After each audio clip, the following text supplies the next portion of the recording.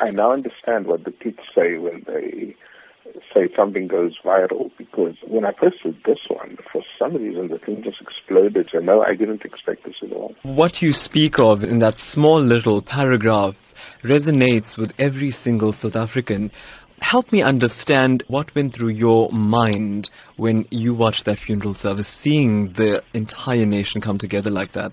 It suddenly struck me, that we take for granted the wonderful, wonderful ways in which, in moments of crisis, we come together as South Africans in such a beautiful way.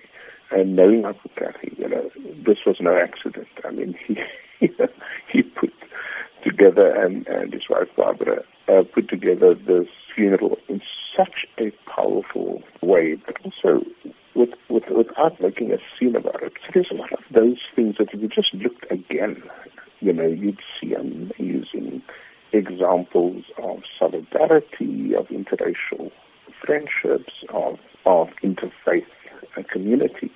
And would you say then Ahmed Kathrada has achieved a great deal of his objectives of creating a non-sexist, non-racial, democratic South Africa? No, absolutely. When Ahmed Kathrada died, I had a sense, of one of the last of South African royalty almost, as Neville Alexander used to call them, the Walter Sisulus, the Nelson Mandelas, and Govan Mbeki, and of course, Ahmed Kathrada.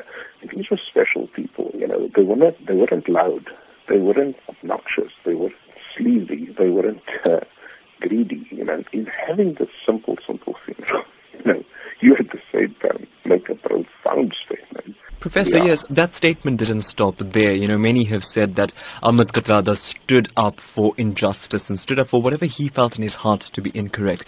He did it again in death by the Kathrada family asking the President of the Republic to not attend. Your thoughts on the way Ahmed Kathrada stuck to his guns even at the end? If you listen to the letter that was written, read out at the funeral by former President Kgalema Motlanthe, it was a plea. It wasn't sort of, you must step down or else, It was very much, look at the country, look at what's happening, look at what you're doing, Don't you think it's the right thing to do, And so even in the way he makes that plea to the President, he exemplifies greatness.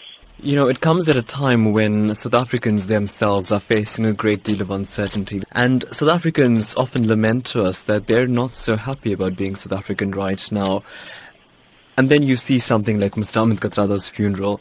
How then do you advise South Africans to draw a lesson from this and try and implement such a change in their daily lives? My advice to South Africans is, it's one thing to sort of say Ahmed Kathrada was a great man and all of that. That's true.